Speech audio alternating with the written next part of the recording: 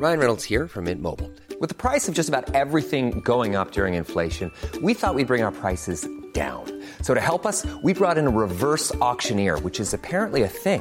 Mint Mobile Unlimited Premium Wireless. How to get 30, 30, bit to get 30, bit to get 20, 20, 20, bit to get 20, 20, bit to get 15, 15, 15, 15, just $15 a month?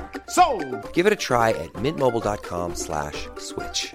$45 up front for 3 months plus taxes and fees. Promo rate for new customers for limited time. Unlimited more than 40 gigabytes per month. Slows full terms at mintmobile.com. Welcome to the Financial Times Big Read, a weekly podcast featuring the best of our long-form reporting from around the world. I'm Joshua Oliver from the Comment and Analysis Desk. Establishment law firms in New York and London have hardly changed their approach to setting lawyers' pay in more than 100 years. But recently, upstart firms have challenged that system by poaching top performers from big-name firms with enormous, performance-based pay packages. James Fontanella-Kahn, Sujit Indap, and Barney Thompson report on how some lawyers are ending up with salaries that rival top bankers and sports stars. Their story is read by James. Scott Bache had just closed out the finest year of his career. The acclaimed corporate lawyer had advised on roughly $300 billion worth of transactions in 2015. Most notably, AB InBev's $103 billion takeover of rival brewer SAB Miller. In the process, he generated about $100 million in fees for his firm, Cravath, Swaine & Moore, which ranks among the most prestigious in America. Just 4 months later, he quit. Frustrated with Cravath's age-old system of paying its partners according to longevity and seniority versus sheer output, Mr. Bache left the only firm he had ever worked at to move to a New York rival. Paul Weiss, Rifkin, Wharton, and Garrison agreed to pay him more than $10 million a year, a package worthy of his thick book of business, which includes blue-chip names such as Qualcomm and Kraft Heinz, in the hopes he could turbocharge its deal-making practice. The decision shook the legal industry. Becoming a partner at a firm like Cravath, with access to the global corridors of power, from business to politics, is considered to be the pinnacle of the legal industry. The so-called white shoe firm tried to downplay Mr. Bache's move, arguing that its culture and history could weather a one-off departure. But it has turned out not to be an isolated incident. In the past year, 2 more partners, both younger than Mr. Bache, have left for Kirkland & Ellis, another rival with an aggressive strategy to lure top lawyers with big sums. Lawyers are hardly poorly paid at Cravath. First-year juniors reportedly start at $180,000 a year, while the equity partners earn an average of about $4 million a year, depending on the business flow. But a group of firms is determined to use remuneration as a means to secure the services of superstar lawyers to disrupt rivals who have dominated the industry, in some cases for centuries. The behavior has created a dynamic where top lawyers are now able to command the kind of annual salaries associated with leading investment bankers, hedge fund managers, and even top athletes. The defections threaten the cradle-to-grave culture at venerable firms such as Cravath and its peers in the US, as well as firms like Slaughter & May in Britain. Behind each of these is a payment system known as the lockstep.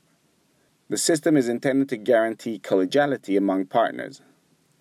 For instance, if a takeover specialist has a client who's looking for a lawyer to deal with an antitrust issue, that partner is more likely to recommend a colleague who's better versed in the subject if his or her profits will not be affected. The antithesis of this approach is a model evocatively branded "eat what you kill." After sharing certain costs, partners keep most or all of what they have generated themselves. In between the two is the modified lockstep. Profits are shared partly according to seniority, but with some way of rewarding partners who are the best performers and the most valuable to the firm, both financially and reputationally. It's becoming more and more difficult to retain star talent in a purely lockstep model, says Brad Karp, chairman of Paul Weiss, which has a modified lockstep. You're seeing sums that rival sports free agents' compensation arrangements being offered to star partners at corporate law firms, he adds. And if lawyers work in a system where older partners make 3 times as much simply by virtue of having been there longer, why would they not head to a firm that appreciates their talents? This is more than an arcane question of how lawyers get paid. Cravath is a small firm by today's standards, but it is still an elite one whose status has been predicated on skill in complex, high-stakes takeovers and trials. Across the world, firms are trying to figure out how to survive. Go global, stay local, be boutique.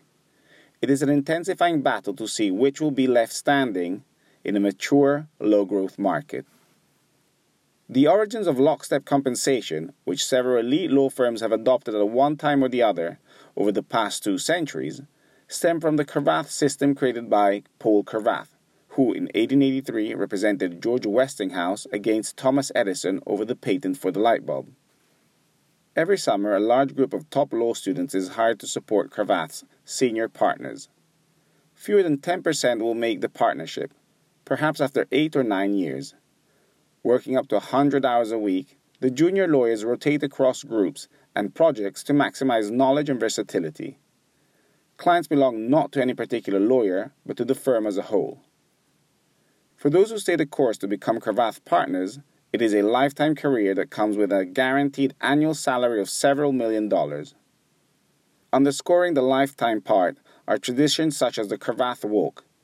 Every partner is entitled to a procession of past and present partners at their funeral, after which the assembled lawyers chant, "The partner is dead, the firm lives." In its 200-year history, Cravath has almost never made lateral hires from rival firms. And while some partners would leave for government to become bankers or a general counsel in a Fortune 500 company, it was until recently practically inconceivable for anyone to voluntarily depart for another law firm. In a statement, Cravath said that its system is designed to develop talent organically, ensuring consistently high quality throughout the firm while fostering a collaborative and client-centered culture that enables them to deliver the best advice to clients. They added, "We remain confident that our model is the right one for our business, our people, and the clients we serve." When Mr. Berchet left Cravath in 2016, many at the law firm argued that losing their top dealmaker was a sacrifice worth making to protect its sacrosanct culture. Mr. Berchet is calm and unflappable, but he's also ultra-competitive. Not everyone at Cravath considered him a team player. Others, however, argued that he was very collaborative. But then 2 more partners followed him out the door. Jonathan Davis, 35, in 2016, and Eric Sheely, 43, this year, both of whom were seen as the future pillars of the firm. These guys were the next generation of leaders. The departure is worse than Berchet leaving, says a person close to Faiza Saeed, Cravath's presiding partner. Like another star junior partner, Sarkis Jebeljan, who left Cravath in 2012, Mr. Davis and Mr. Sheely moved to Kirkland, a Chicago-based firm whose historic strength was in litigation. Kenneth Starr, the special prosecutor in the Bill Clinton-Monica Lewinsky case, was a longtime partner there. Kirkland has methodically poached deal lawyer talent in both New York and London by offering rich pay and allowing partners to grow their practice without the constraints of the lockstep pay model. Kirkland's firepower became abundantly clear just before Christmas when David Higgins, a top private equity lawyer at Britain's elite Magic Circle law firm Freshfields in London, jumped ship for a reported $10 million a year. For a UK lawyer, that is a great deal of money, perhaps 4 times as much as the best-paid equity partner at a top 10 city firm. But what really rankled in that case was that Freshfields had overhauled its lockstep model, allowing top fee generators to make as much as 5 times junior partners, specifically for star performers like Mr. Higgins. Yet no sooner was the new system in place than he left. Freshfields could pay Higgins more, but not as much as Kirkland. He escaped the furore over his defection by disappearing to Bhutan for 2 weeks. As news spread of higher salaries at Kirkland, Latham, Skadden Arps, White & Case, and others, the hungrier lawyers in the city firms started to ask whether senior partners were pulling their weight.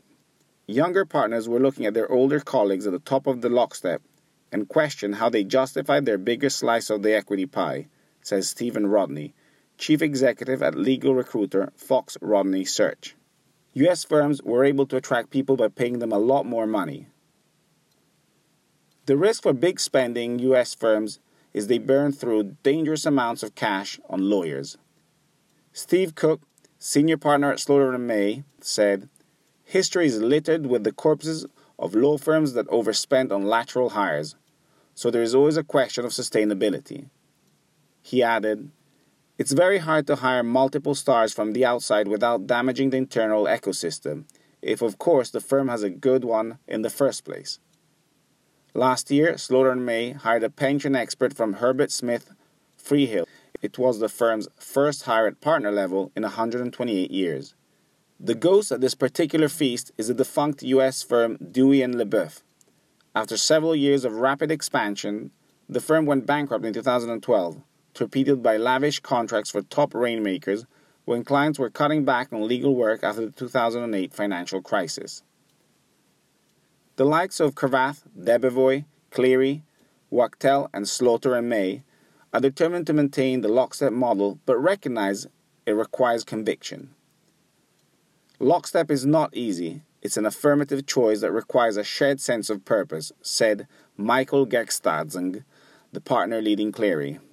For lockstep to work, you need three things. First, it must be really hard to make partner. Second, partners who are not producing need to go. And third, everyone needs to be making enough money, says an M&A banker who used to work at one of the lockstep firms.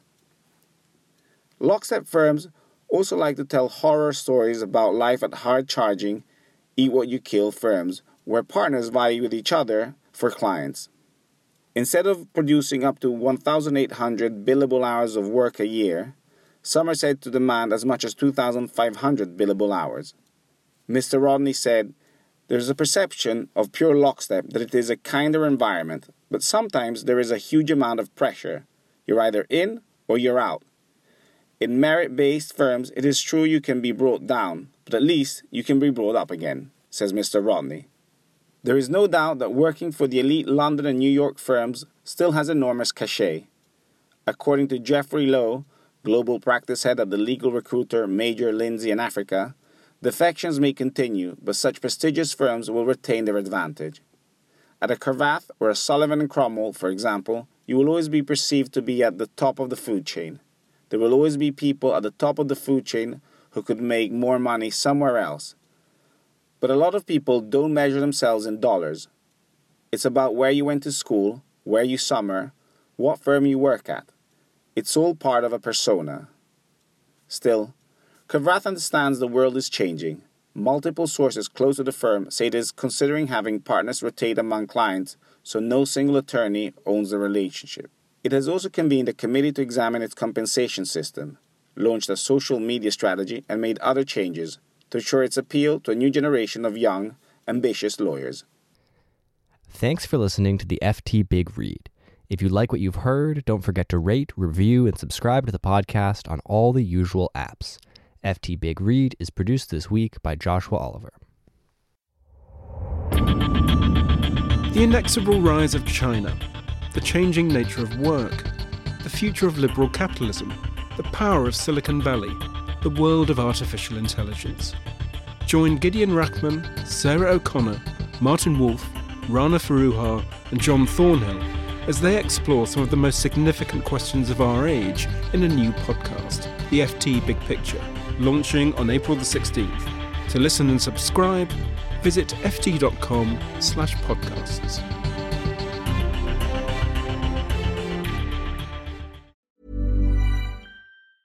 Here at Bellingcat, we get to the bottom of things. From a global crisis to an underreported event, we find the facts using publicly available tools and resources, uncovering what is hidden on and below the surface. We connect the dots using social media posts, satellite images, and public records, and empower others to do the same by sharing how we do it. The ability to do so is only made possible by our readers, supporters, and community members. Care to join us? Learn how at bellingcat.com.